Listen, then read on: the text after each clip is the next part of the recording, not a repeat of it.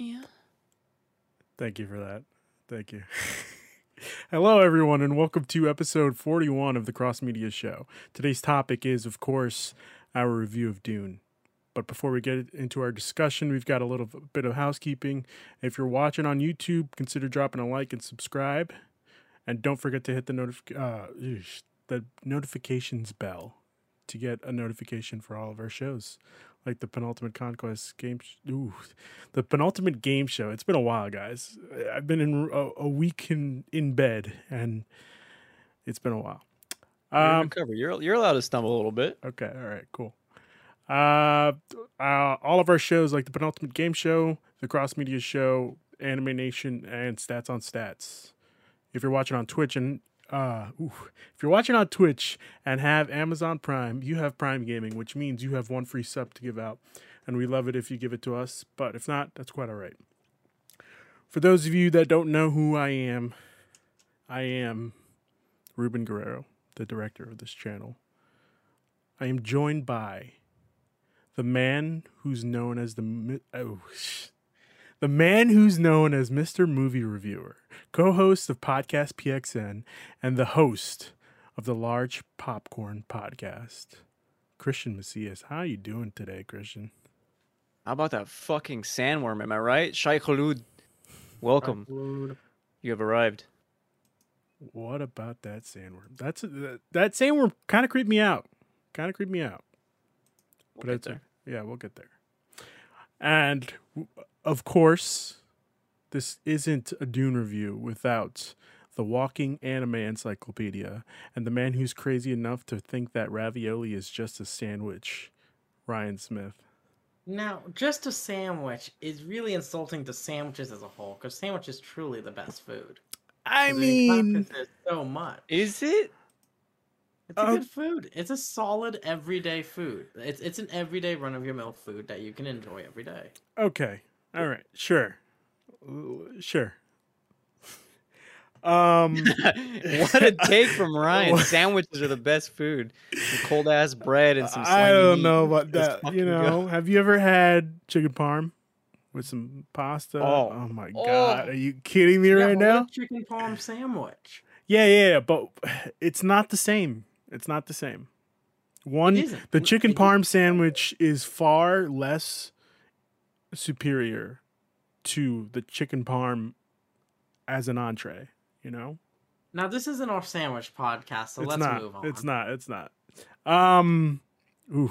We got some streaming podcast updates for you today. This week, we are back to shows. Next, a new episode of Stats on Stats is up, and you can check that out today, right now, or after this podcast. You know, just check it out after the podcast on podcast services and on our YouTube channel. Tomorrow, Richie, Saj, and Anthony are going to be reviewing Titan Season 3, and hopefully it lives up to their expectations. Wednesday, we are live reacting to the Sony State of Play. That's happening at 2 p.m. Pacific and 5 p.m. Eastern. And, I started writing this, and I was like, well, why isn't it 2 p.m. Western? Why is it Pacific? Oh, because Eastern? Yeah. And then Pacific? Yeah. I don't know, man. Real weird. The Pacific Ocean? I don't know. I mean, yeah, but just pick one. It's either Pacific or it's... Anyway. You see, no one cares about the Atlantic, but the Pacific's a great ocean. Really? Because the Atlantic is where all the action's at. Nobody goes swimming in the Atlantic. Everyone, goes to the Pacific to swim, hang out. But, like I said, the Atlantic Ocean has literally all the action. Florida exists.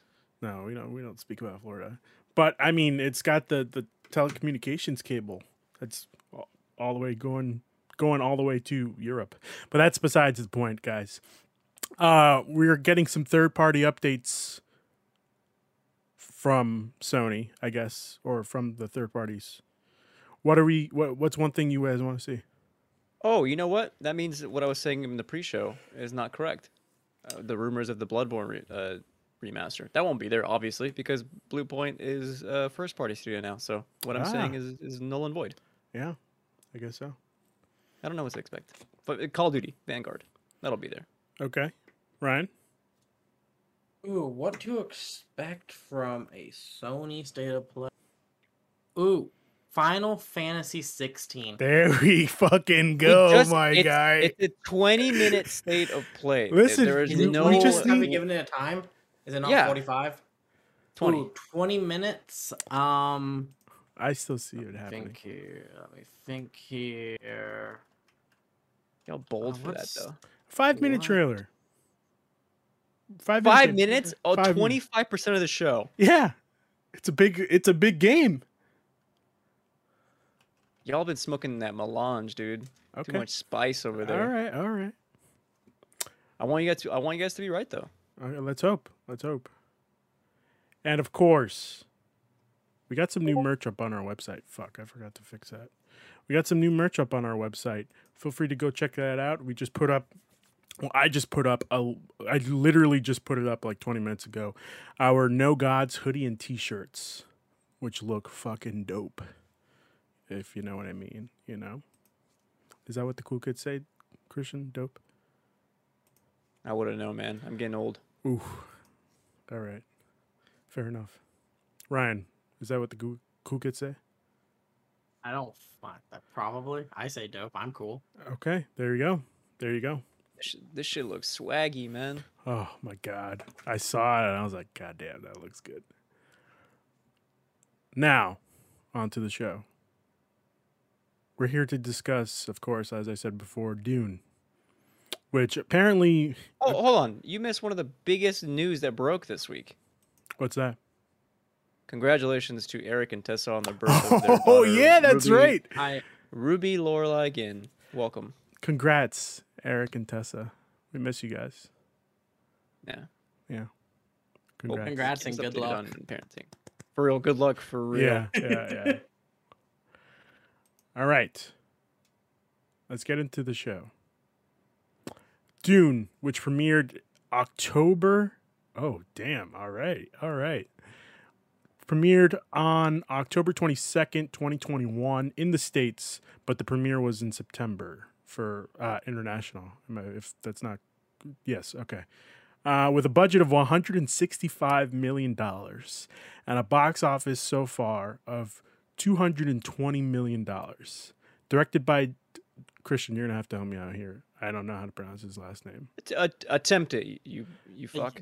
Denis Villeneuve. All right. Well, nope. it's French Canadian. It's Denis Villeneuve. There's no way I would have known that. Okay. All right. Denis, what? Say that one more time. Villeneuve. Okay. Screenplay is also by Denis Villeneuve, John Spatz, and Eric Roth, and Frank Herbert has credit. Who's Frank Herbert? Do we know? Oh, what the fuck, fucking hell, dude? Is that a legit question on this Dune review? I'm gonna say he is the author of the book. Yeah, there we go. He There we did go. right. Okay. Yes. Well, clearly I haven't read the book, and I'm assuming that you two have.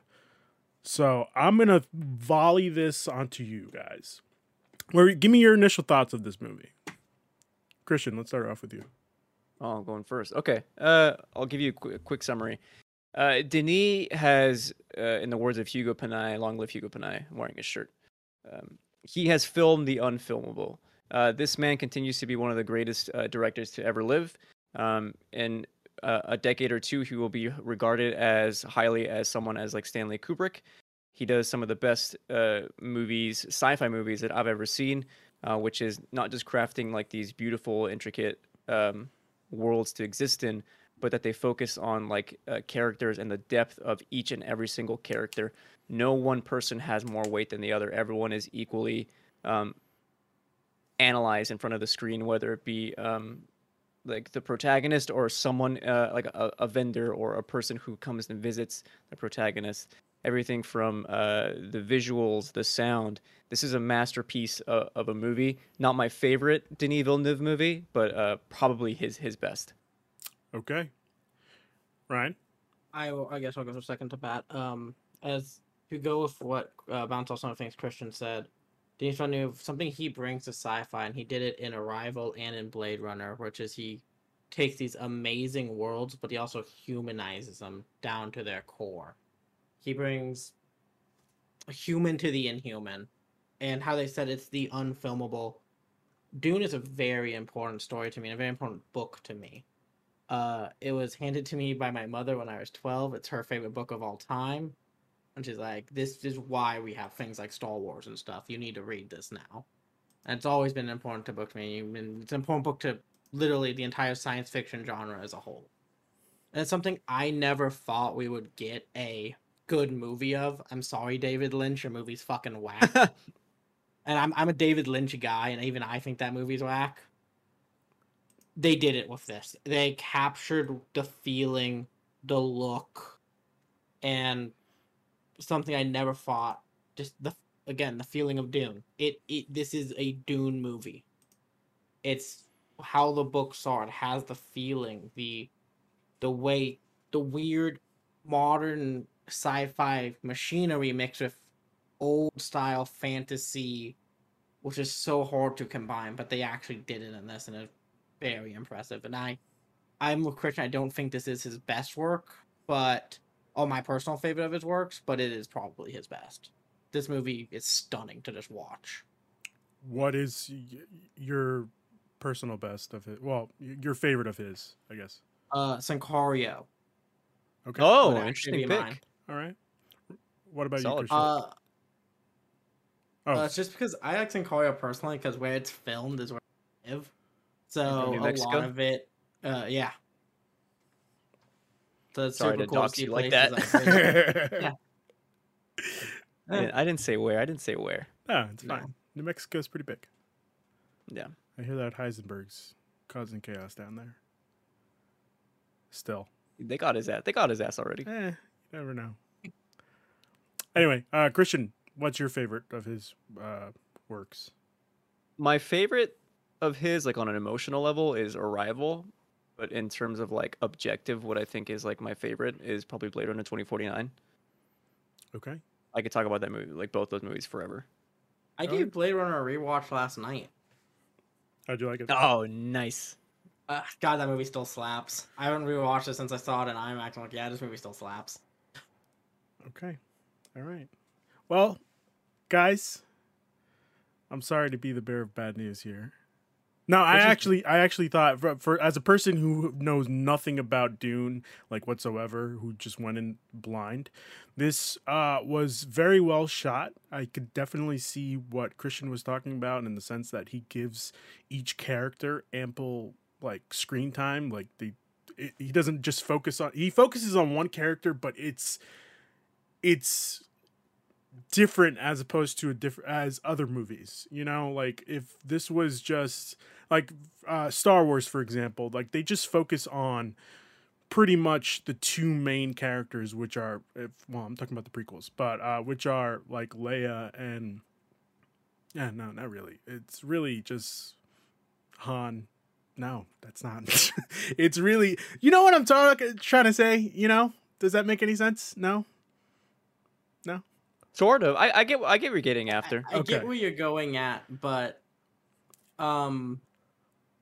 To bring it back to Dune, I would say like the movie follows Paul, but it's also not about Paul. It's about the politics that surround him, you know. Yeah. So because of that, we're getting analysis of like the Baron, we're getting Duke Leto, we're getting Jessica. So it's all happening in connection with Paul. Correct, and it's a very interesting take. And it's a very interesting way to film a movie, and like I personally would prefer like every movie maker do this in the sense of like focusing on the character, but also giving the other characters ample amount of screen time. Like the way that he shoots it's perfect. It lost me a bit. Like the story lost me quite a bit when they were talking about like introducing, I guess, the main villain, which is I forgot the Baron Harkonnen. The Baron. Yeah, the Baron, which was very weird. I also I got hints of when did this book come out?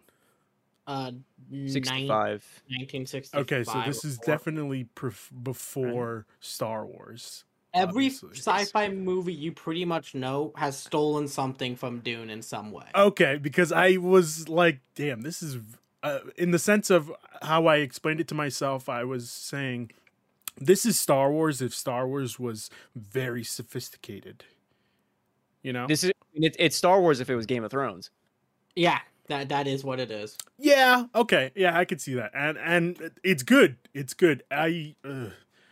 There were just some things that I didn't like about this. It's dense. I'm not gonna lie to you. Yeah. It's tough to watch for people who aren't used to kind of like dense movies. So Yeah. I get where you're coming from. And I just wish that they gave us more like background information on the other characters that aren't a part of the Atreides family, if that makes sense.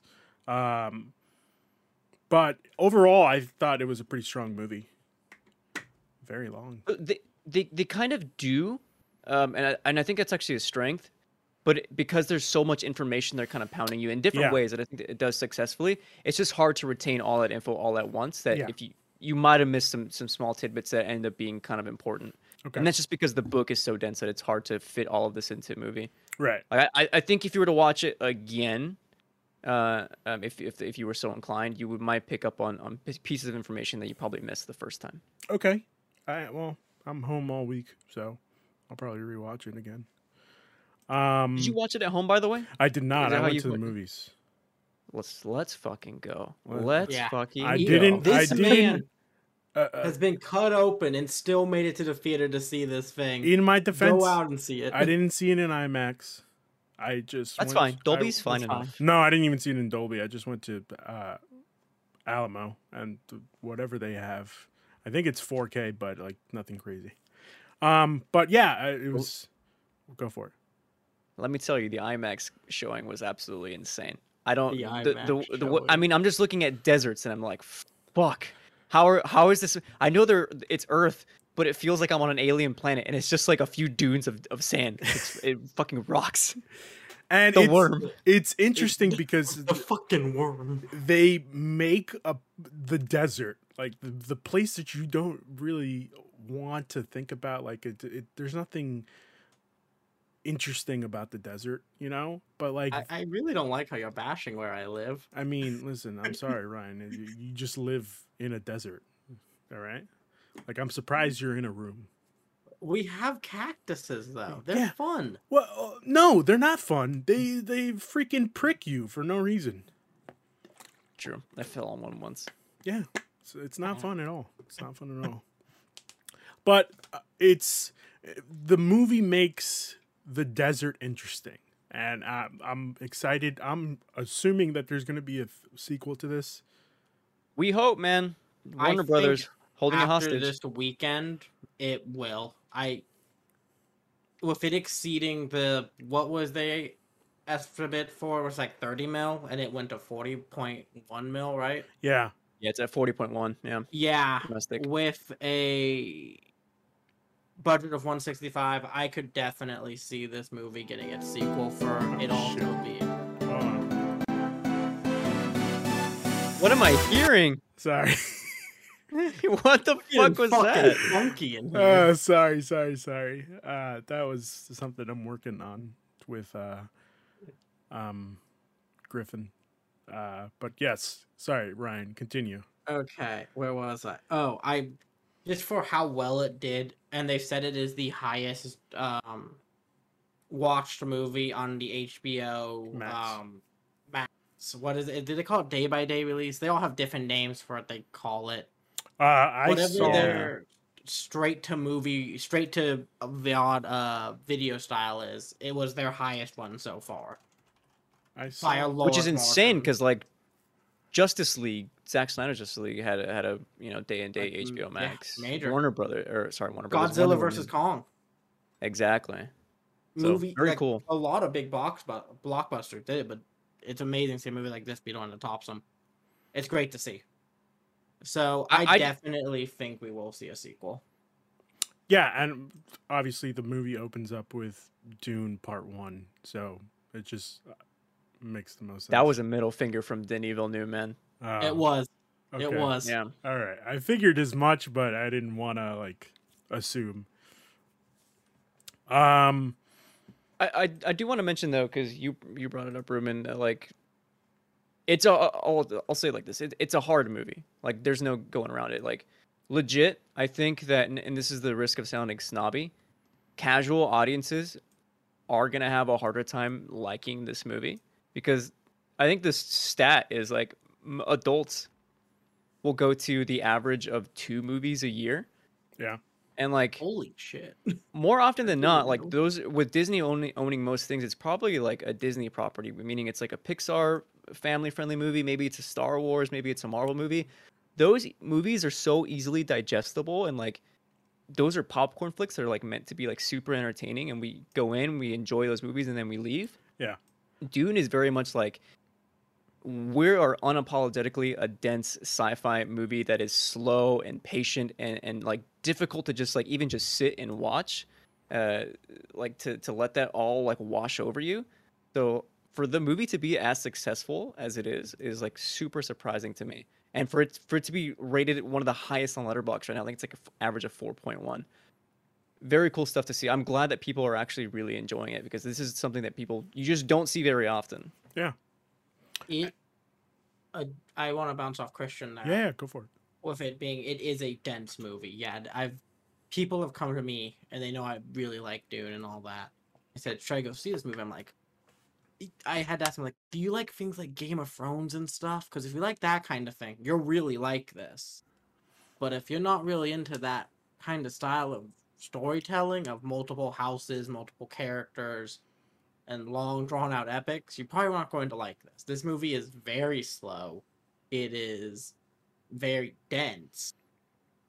But I think it is a monument to it. But I think one reason why it's doing so well is just for how well it is shot. You may not even be enjoying what you're hearing in what the story is. Yeah. But I doubt anyone's not enjoying the visuals of this film. This is true. Fuck, I could just watch the dome Fuck yeah. ship just open and lift off Yes. like 1,000 times. I fucking love that ship. And When the Benny Gesserit show up ornithopters in the and middle of the everything? night. Yeah. Yeah. Fucking dope.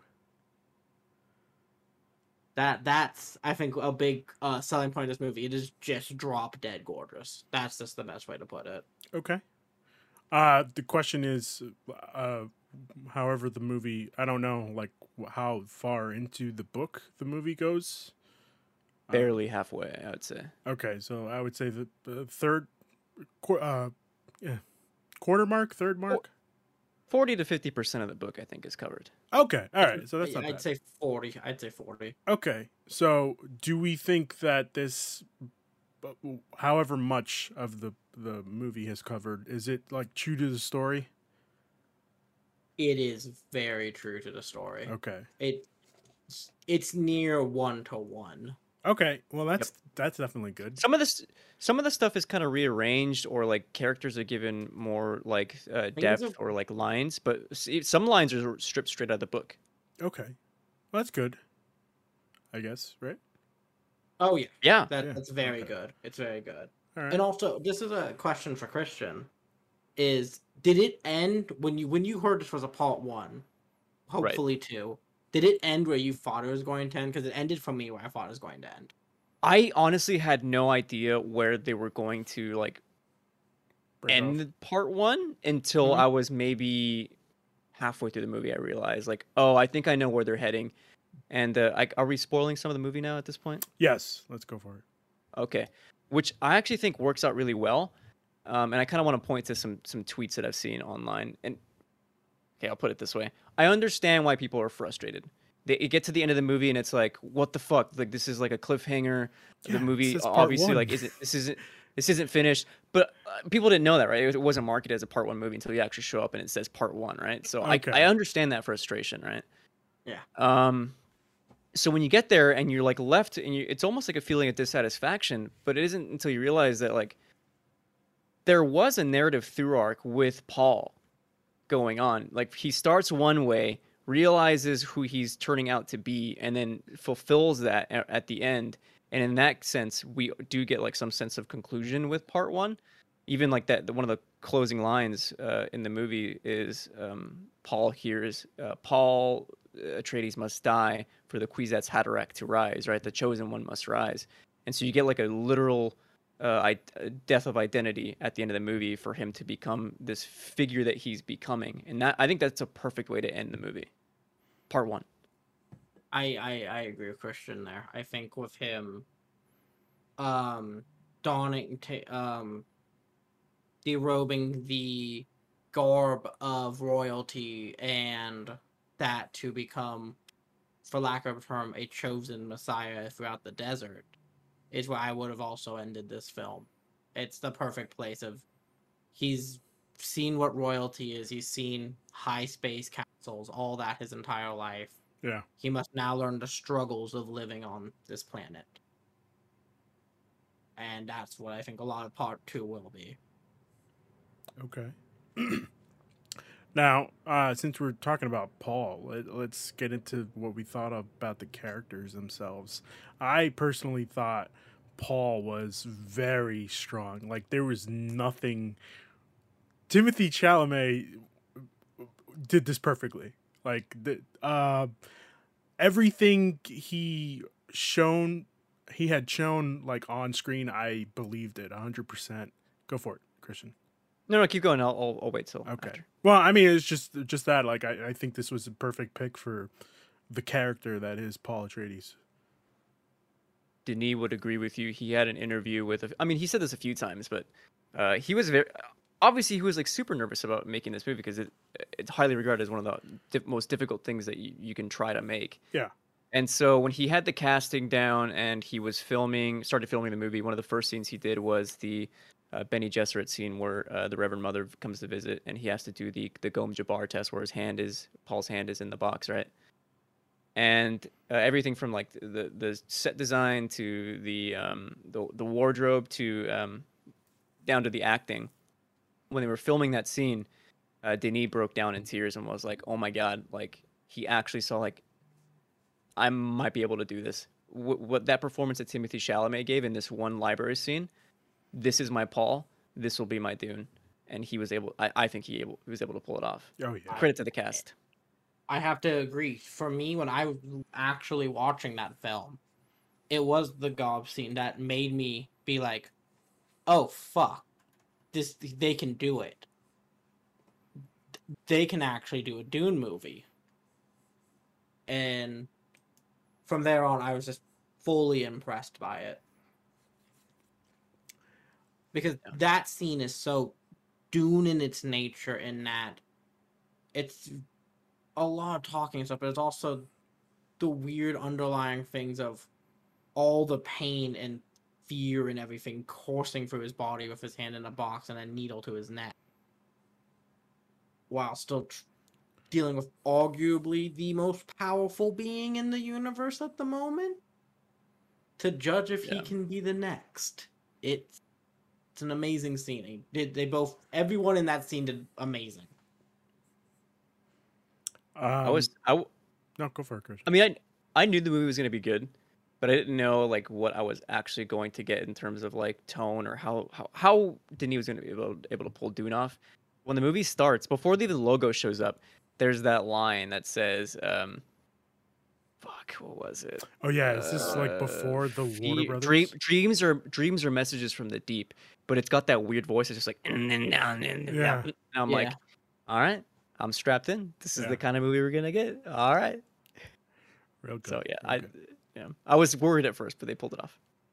I also want to give credit to Jason Momoa. Like, this is probably the hardest I've seen him acting. Like, in a good way. He's like good, right? Yeah, he's really good in this movie. And it's surprising. Like, where was this acting for Aquaman, you know? I think he was told to play a Chad in Aquaman, though.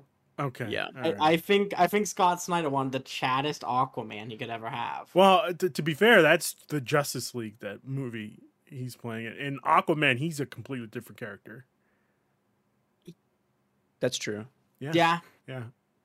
They're still not Also the best weird roles, in my opinion. Yeah. No. Legit. Like this, that's a credit to the directors who really push like what they want of their actors. Like, Yeah. I like Dave Bautista, but until I saw him in Blade Runner when he's playing this like quiet man, like who's a farmer, like that was like, what do you? Oh my god, how he got like quietness and reservation out of Dave Bautista in this like completely out of left field role was fantastic.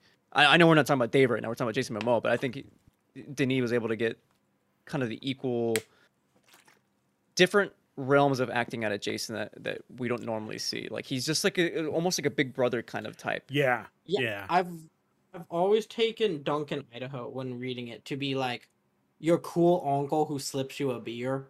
He's that kind of guy, Yeah. and he totally captured that. He was that, and yeah, it's arguably some of the best acting I've ever seen out of Jason Momoa. Oscar Isaac. What a Fuck fucking yeah. gem. Are Ah, you God, kidding fantastic. me? This is what I wanted. This is the type of acting I wanted Oscar Isaac to have in Star Wars, you know? But instead we got that shit show of a trilogy. Just that whole trilogy in a whole, you know? Two of the movies are good. You know what I mean? One of the movies are good. A separate discussion. Separate discussion.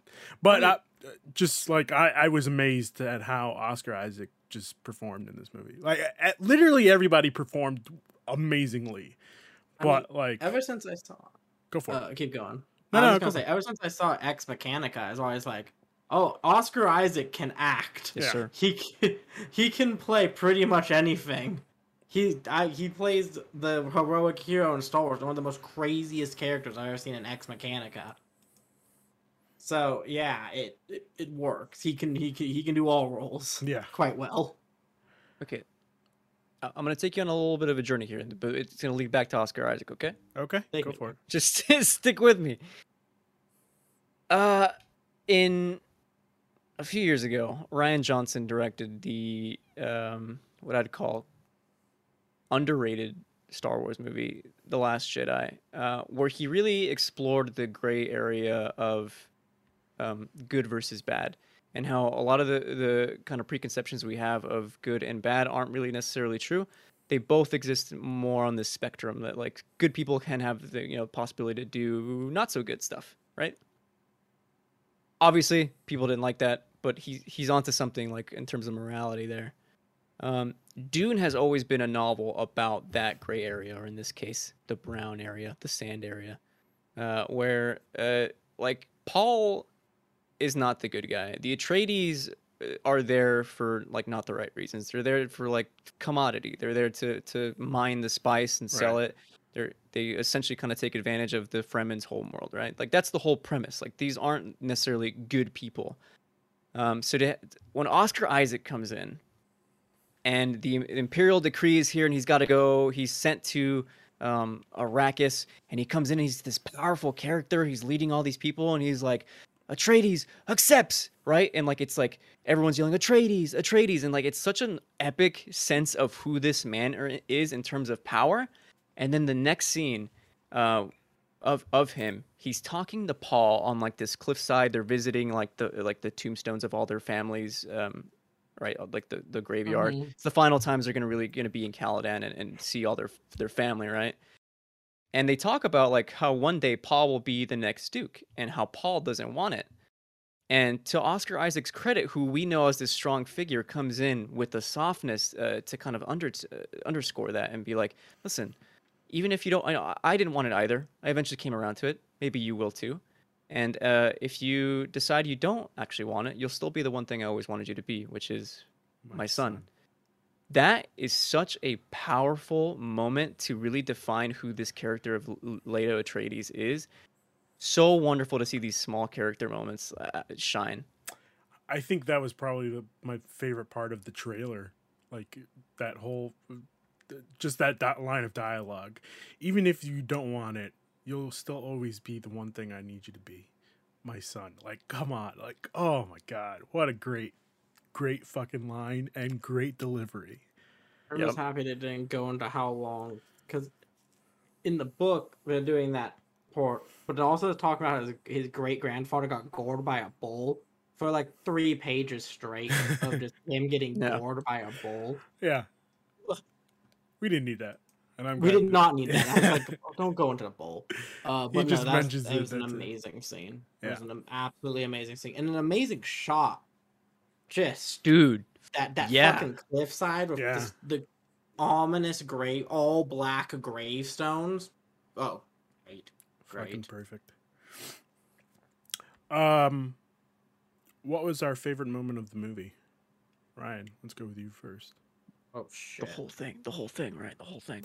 That's the. The easy answer is the whole thing. My actual favorite moment would be I'm going to give one for the spectacle and one for the softness and like emotion within it. Okay. For pure spectacle, the Harkonnen invasion is just beauty for the eyes and ears. It is so well done, audio and visually. It is amazing. But for a smaller moment, it would probably be when when it's just Paul and his mom talking after the ornithopter has crashed. They've killed the people with the voice, and it's just them talking in the tent, figuring out, well, pretty much everything's fucked right now, but at least we're still alive. Yeah. That kind of deal. But God, if we don't do something in the next 12 hours, we will die from the sun. Yeah. To me, that was it's a really touching moment, a really important moment that just shows the strength of one, his mother, that we haven't really gotten to see until that moment in the movie. We know she has the voice, but it was then when we got to see her use it. And even post what seemed to be a terrible moment, she was still critiquing her son on the way of using the voice. Which I want to give a shout out. I didn't know how they were going to use the voice in this movie, how they were going to represent it. They did it fantastically with this ancient feeling to it. Because I'll be honest, the whispering in the David Lynch movie didn't work for it. It needs to be this loud, boisterous rumbling that it Dude. when I saw it in IMAX, it was rumbling the seats when they did the voice, and it was amazing. So to Yeah, me, those are my two favorite moments.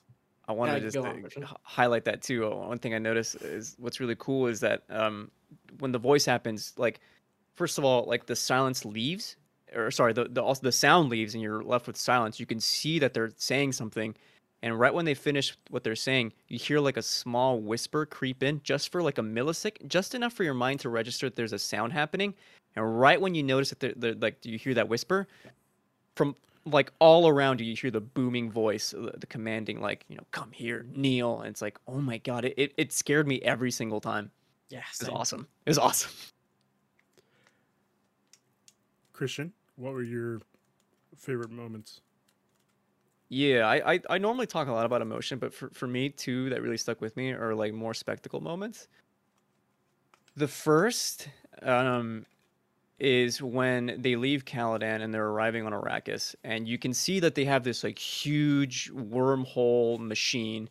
Right, you can see through it. It's this big black thing on the other end. You can see Caladan. They're going through, and this small speck is them arriving on Arrakis. Yeah. And then the next shot is like this huge ship, and you realize that that small speck is this huge ship, and they're landing, and you see like all the backs of everyone at the bay doors, and it's like this steel gray. You can see a small hint of light at the top, just enough to light the front of these characters, just so you can see that there's like silhouetted figures. And then the doors start opening, and it's like you see this like blinding white light, and then dust starts to come in, and then sand, and the spice is intermixed with that, and it's like showing the characters like reactions to them, like breathing that in, and then the light becomes like blinding to us as viewers, and then it switches to the camera again to see like everyone reacting to like that blinding light. Yeah. And then Josh Brolin as Gurney Halleck, like it like so stoic, and makes this like beautiful line about how he's breathing in the sand, and he starts walking. The bagpipe dude starts coming in, and it's loud, and then it pans out, and you realize like, this whole fleet is coming in with Duke Leto, and everyone starts playing the bagpipes, and it's like this huge moment. And then of course, like right after that, you get like Lissam Al Gaib, he's here, the one. And It's an epic moment. I want to touch on that real quick. With them chanting, he's here, but then also the people behind them chanting Atreides, the soldiers, which is a powerful messages into very different style of chants. Yeah, yeah. The next is the first time. First of all, the art of tension as they're getting ready before like they notice there's a sandworm out in the wild as like the harvester's picking up the spice. Like I think is Yeah. really well done. So yeah, so Paul is helping rescue these miners, whatever these extractors who can't get evacuated, and so he's helping guide them.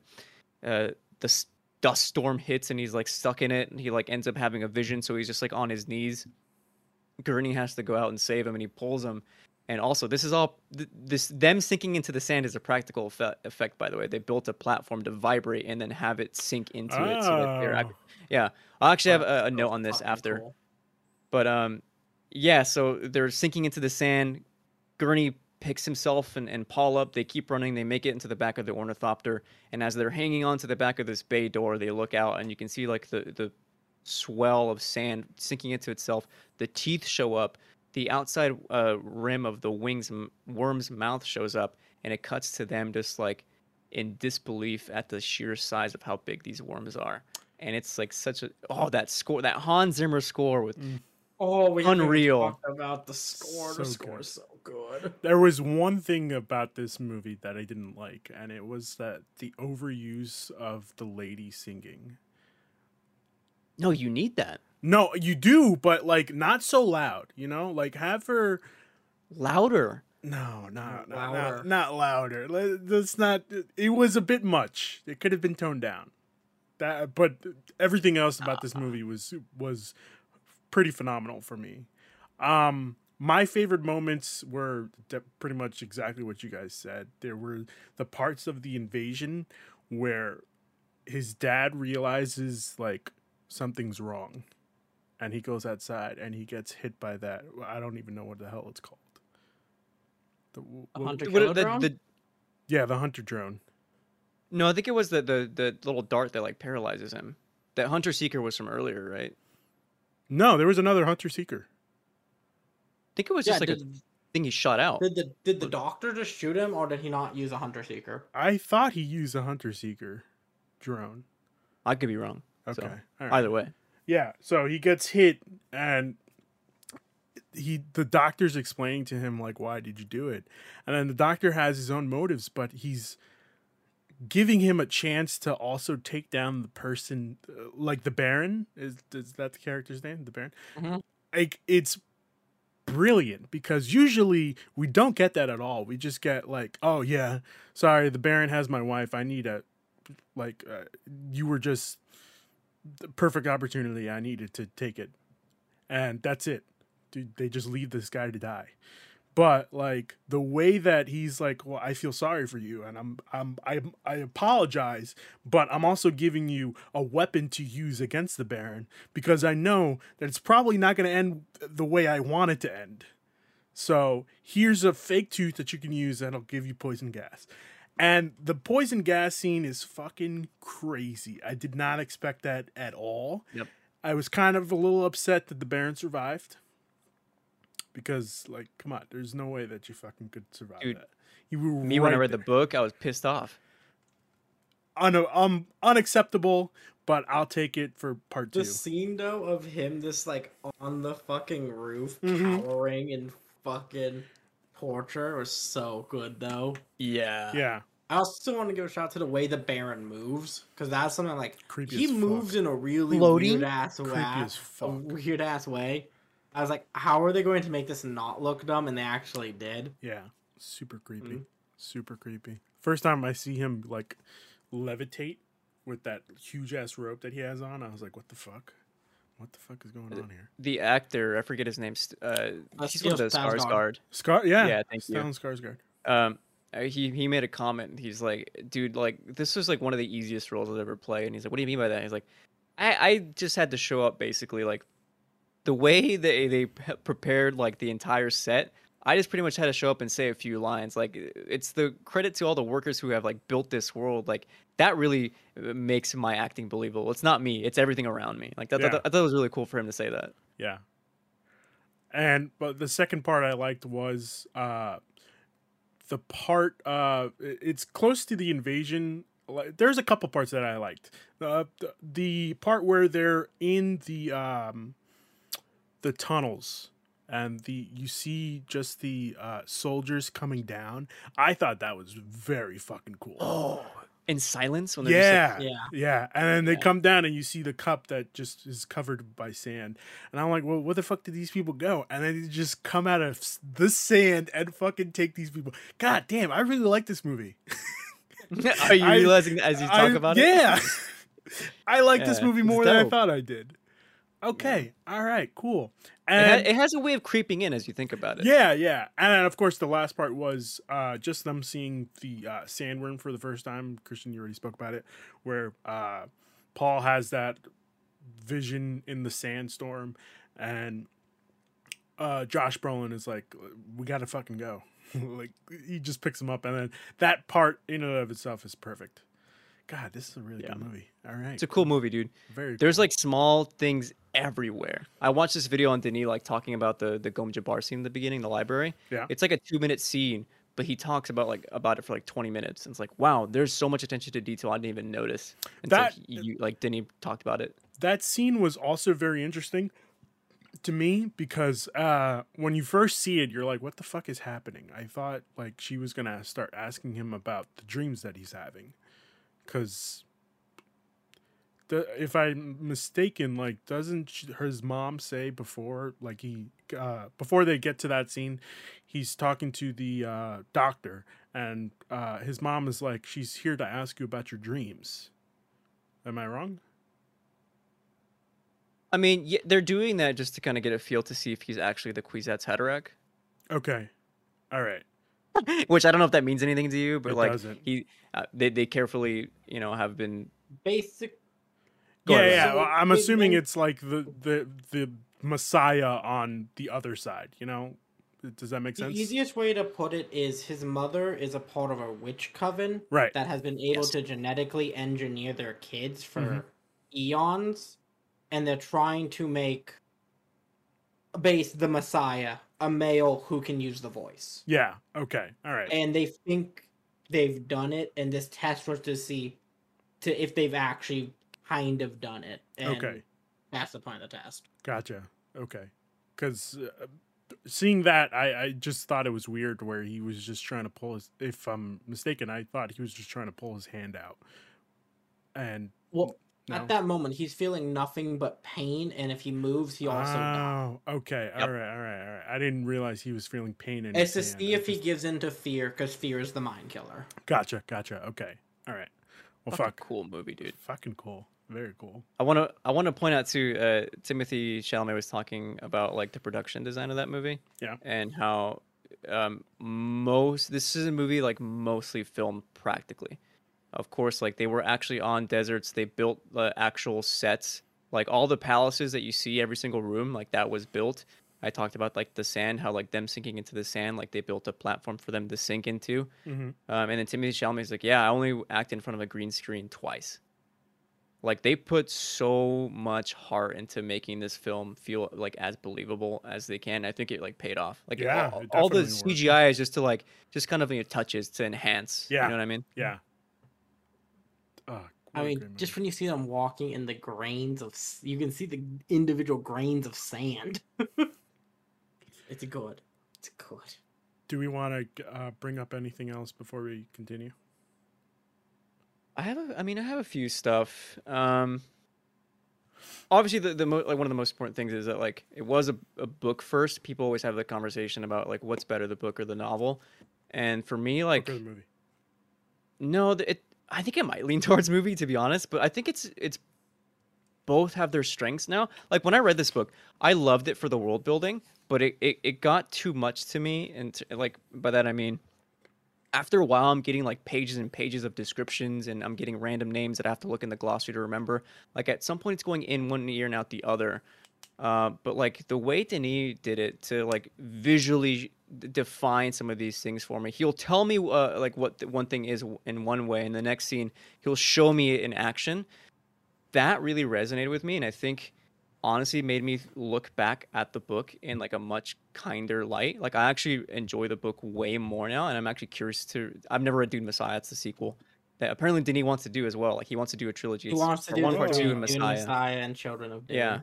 So I actually kind of want to read it now, and like the book is, sorry, the movie was my gateway drug to like really loving what Frank Herbert created in the novel. Inhale the spice. Inhale the spice. I have something to say on that part. Is I think the book and the movie now perfectly complement each other.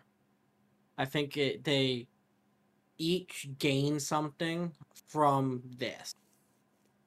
What Dune gets the notoriety it's always deserved now because it's a major but motion blockbuster movie, and this book is the movie really helps some of the longer, more leaned out bits of the book become a bit more understandable when you can put a face to a name and an event to what is happening instead of 13 pages of just random ass descriptions. Yeah.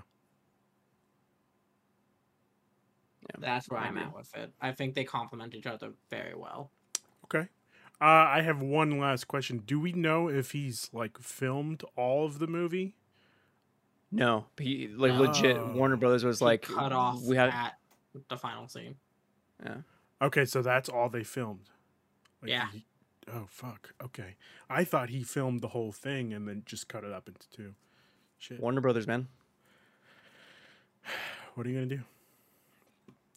Watch the movie until they greenlight the second one. Yeah, pretty much. To be fair, though, apparently, according to some like a leak or something, like an exec was talking about, like, yeah, this movie like is basically already greenlit. It's just like going through the motions internally, and I'm sure if it continues to do well, like another week, you might see like a Dune 2 is happening. So. Honestly, like this is probably when we first heard that Warner Brothers was doing the HBO Max same day release of movies. This was probably the biggest movie that they had on their roster for that, if that makes sense. Like it's up there. Space Jam 2? No, no, God damn. No, but like that's what I thought. I thought that this movie was going to be like their biggest movie for this year, and it seems like it has been. So far. Yeah, I thought it was gonna be a death sentence, dude. I thought like this movie's gonna make no money. It's gonna make less money than Blade Runner, which already made no money, and that they're not gonna make a part 2. Again, people call Blade Runner 2049 the best movie no one saw for a reason. It made Do I have no to watch money. the first Blade Runner? Yes. Oh. And you should because it's good. The final cut. It's on Netflix. You got no excuse. It's on You Netflix. you gotta watch the foreign final cut. That's the best version of that film. The foreign final cut. Okay. Foreign final cut. Yeah. All right. Okay. But I think they realize now after seeing how well it did and all that, they have that next Lord of the Rings type thing. That thing everyone's been craving. Yeah. That massive high fantasy, high sci-fi that isn't a property that many people know. So the twists and turns will be new. And it will be new things you're learning throughout it. I think that's what Dune can be in the hands of Denis Fassolet. Okay. So, we're doing a new segment. Cristian, do you have something else to say? Yeah, I just want what Ryan said about like we have like the next Lord of the Rings. I told Eric this in that stupid little voice tweet I sent out to him, trying to convince him to watch the movie. Like this is the way I imagine people felt when they watched Star Wars in the movie theater for the first time. Yeah. This sci-fi epic that like oh my god, I can't believe like they're managing to pull this movie off. Like that's how I felt watching the movie. Every scene I was like, oh my god. Just so you can get an answer to that one, because I did go see this for my family, because again they're big sci-fi people. That's what my dad said. It was like this was like watching Star Wars back when I was 17. Wow. That rocks. I'm glad I watched it in theaters and not at home. Shout out to my IMAX theater playing the Matrix trailer and the Batman trailer back to back. Oh my god, wasn't it what a an treat experience. for the eyes? Yes, dude. I guess I'm gonna have to watch this movie in IMAX again this week. So It's an experience. Tell us this new segment. The new segment. We're gonna start ranking movies. No, rating movies. Yes. Okay. We're gonna have a 5. It's a 5-star ranking, and we're gonna do Gotcha. halves. So 10 So steps. 10-point scale. 10-point Yeah. scale. Yes. So Christian, what do you rank this Oh, out me of first. 5? Me first. Okay. Yes, 5 stars. Yeah. This works easily because I can just go off my letterbox rating. Okay. If I really had to like actually critique it, it's honestly more closer to a 4.5 out of 5 for me because it's only part 1. There's still so much story left to tell. But I think this is like top down from not just Denis Villeneuve, not just the actors, not just the sound, like the whole team coming together. This is a masterpiece of a movie. Like on a scale I've never seen done before. Like I was in another world for 2.5 hours and it flew by, and I Yeah. immediately wanted to go back and watch it again. I'm cementing it 5 out of 5 stars for me. Oh, okay. I mean, you said 4 out of 5. I mean, 4.5. But 5. Okay. All right. Yeah, and then I told you why it raises the Okay. extra half step. Just to be clear, we are going to take all these rankings, and just average it out. So Average it. Yeah. Ryan, what did you think? I- What was your rating? I'm gonna get a little deep here for a second and be, as I've told you guys, I haven't been having the best week of my life. No. It's been a rough week for me. This movie was the kind of escapism I needed. It was 3 hours where I didn't think of anything else going on in my life except what was on the screen in front of me. And very few movies are able to capture that, where you are locked into that. Plus of how just, I never thought I was going to see a good Dune movie. It's one of those things, it's always been called the unfilmable. Well, now it's been put to film, and it was utterly amazing. I give it 5 out of 5 stars. Wow. My man. It is number 6 now in my top 10 on the. Whoa. Wow. Okay. Yeah.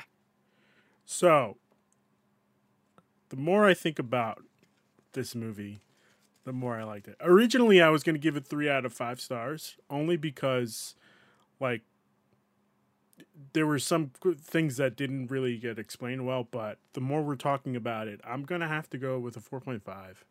Like, Oh, that's high. yeah, very high. It's high. Again, the only thing that knocked it down was the lady singing. But No, I get that. Yeah. Yeah. There's a few small things that like aren't perfect, but which gives us, it's a 5. It's yeah, 14.5. Yeah. 14.5 divided by 3 is a 4.83 repeating. So I'm going to round up and give this their first 5 out of 5. Wow. Isn't that crazy? Congratulations, Dune. The question is, will it be our movie of the year? Which we are. What's left? We'll find out. Actually, I wanted to Spider-Man. say Spider-Man. on that question, Ryan. Everything we've said about Dune today, Yes. about the kind of Yes. experience, the kind of slow, meditative movie it is, take that same energy with you when you go see Eternals. That is a Chloe Zhao movie doing an MCU movie. Keep that in mind. Chloe Zhao makes slower movies. Yes, I'm not gonna go into the Eternals as a regular MCU movie. I'm expecting it to be completely different, and I'm excited for it. And as somebody who, I've said this on the podcast before, I'm known for this. You hate After Eternals. Endgame, I was burnt out as hell from MCU movies. You're a monster. I've watched them all for 10 years. Opening night, let me have a break, sir. Shang-Chi brought me back. And that's what I was about to say. The one that didn't feel like, because I watched Black Widow and I fucking hated it. I thought it was a bad movie. But I watched Shang-Chi and I fucking loved it. Because it didn't feel like an MCU movie. It had the MCU references I enjoyed, with brand new characters and a feeling that did not feel like that. And with Chloe Zhao doing this, fucking Nomadland is a fantastic fucking movie. There's reasons why it fucking swept award season this year. It's going to be good. I've been seeing the reviews. I'm very excited for this film. just for the visual landscape shots alone. Ryan, I have one question for you. Yeah, talk me. Do you think that Taskmaster was done well for Black No, Widow? he was done terribly. Thank you. I rest my case.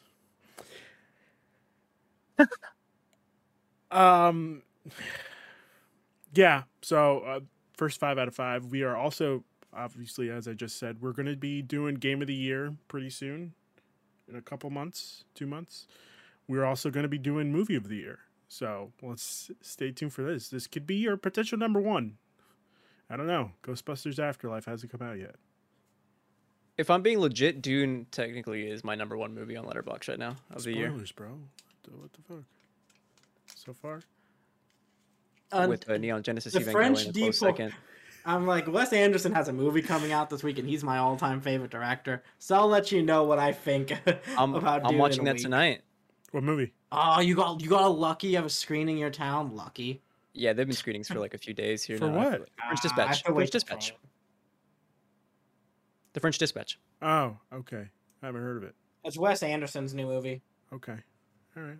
Cool. So if you enjoy little models, it's a good time. We'll see. Any final thoughts before we head out? Go watch Dune, man. What Yes, a movie. go watch What a Dune. film. Cinema, baby. What a true piece of cinema, I would say. This is probably like the first true piece of cinema I've seen in a while. Now, that's saying a lot, guys. I watch a lot of shit. So go watch this. All right. Go watch this. Go. If you are vaccinated and safe, go see this in the theater. And It's if you're the not best way to go unvaccinated, see this. if you're not vaccinated, stay home, watch it on HBO Max. Turn off your phone. Throw your phone out the window. Do not watch this on your phone laying in your bed. For the love I of mean, fucking you Christ. could. The way God has intended, you know? But you shouldn't. you shouldn't. But you I shouldn't. agree. You shouldn't. Throw your At phone least out the window. Turn off like a all the 13-inch lights. laptop display. Turn off all the lights at home. Put on the TV. Put on Dune, and just Vibe out. accept it. You know, just No, let it seep into your body. the way God intended it was for it to be watched on the back of an airplane seat in a 480p You're right. fucking screen. You're right. Now, it's time for plugs. Ryan, where can people find you? People can find me at Ryan the Lion 3055 on Twitter for wherever I'm up to on the internet, hot takes, and whatever else it may be. All right, cool. Christian, where can people find you? Yes, please follow me at ISO Christian. I retweet stuff that I'm doing constantly, like my movie podcast, Large Popcorn. Or tomorrow, the episode for No Time to Die drops, and then next week, our Dune review drops with Hugo. That was a fun episode. I also do a weekly video game podcast every Wednesday at the penultimate conquest at podcast PXN. And speaking of the penultimate conquest, I just did launched a video essay on drum and bass and PS1 featuring Ape Escape. It was a very cool video on like the way music influenced the PlayStation generation. I thought it was a cool video. Please check it out. Honestly, this is probably one of my favorite videos of all time, in the sense of like you fucking nailed it on the head, Christian. I wanted that vibe to go hard. And I think and it worked. It worked. It slapped, my dude. It was awesome. It really worked. Nice. Thanks, guys. Of course, you could find me here this week. Besides tomorrow, I guess. Just shooting the shit, doing some stuff and some things. And yeah, you could also find me on Twitter at That Guy Tuesday. We are looking for more content creators to come join us on the shows. So if you know somebody or if you want to start doing content creation, feel free to hit us up at Pen Conquest on Twitter. You could hit me up. You could hit Christian up. Let us know. We could use you. Please, I'll give you a recipe for green salsa if you come. Yeah. I've been here since day one, and I have not gotten that recipe. I'm sorry. Again, this It's is just for new crew only. newcomers. Yeah. Yeah. Sorry. I put my blood, sweat, and tears in this. I don't get a salsa. You put your recipe? blood, sweat, and tears into this? I don't know about blood. I'm actually bleeding right now, which is the funny thing.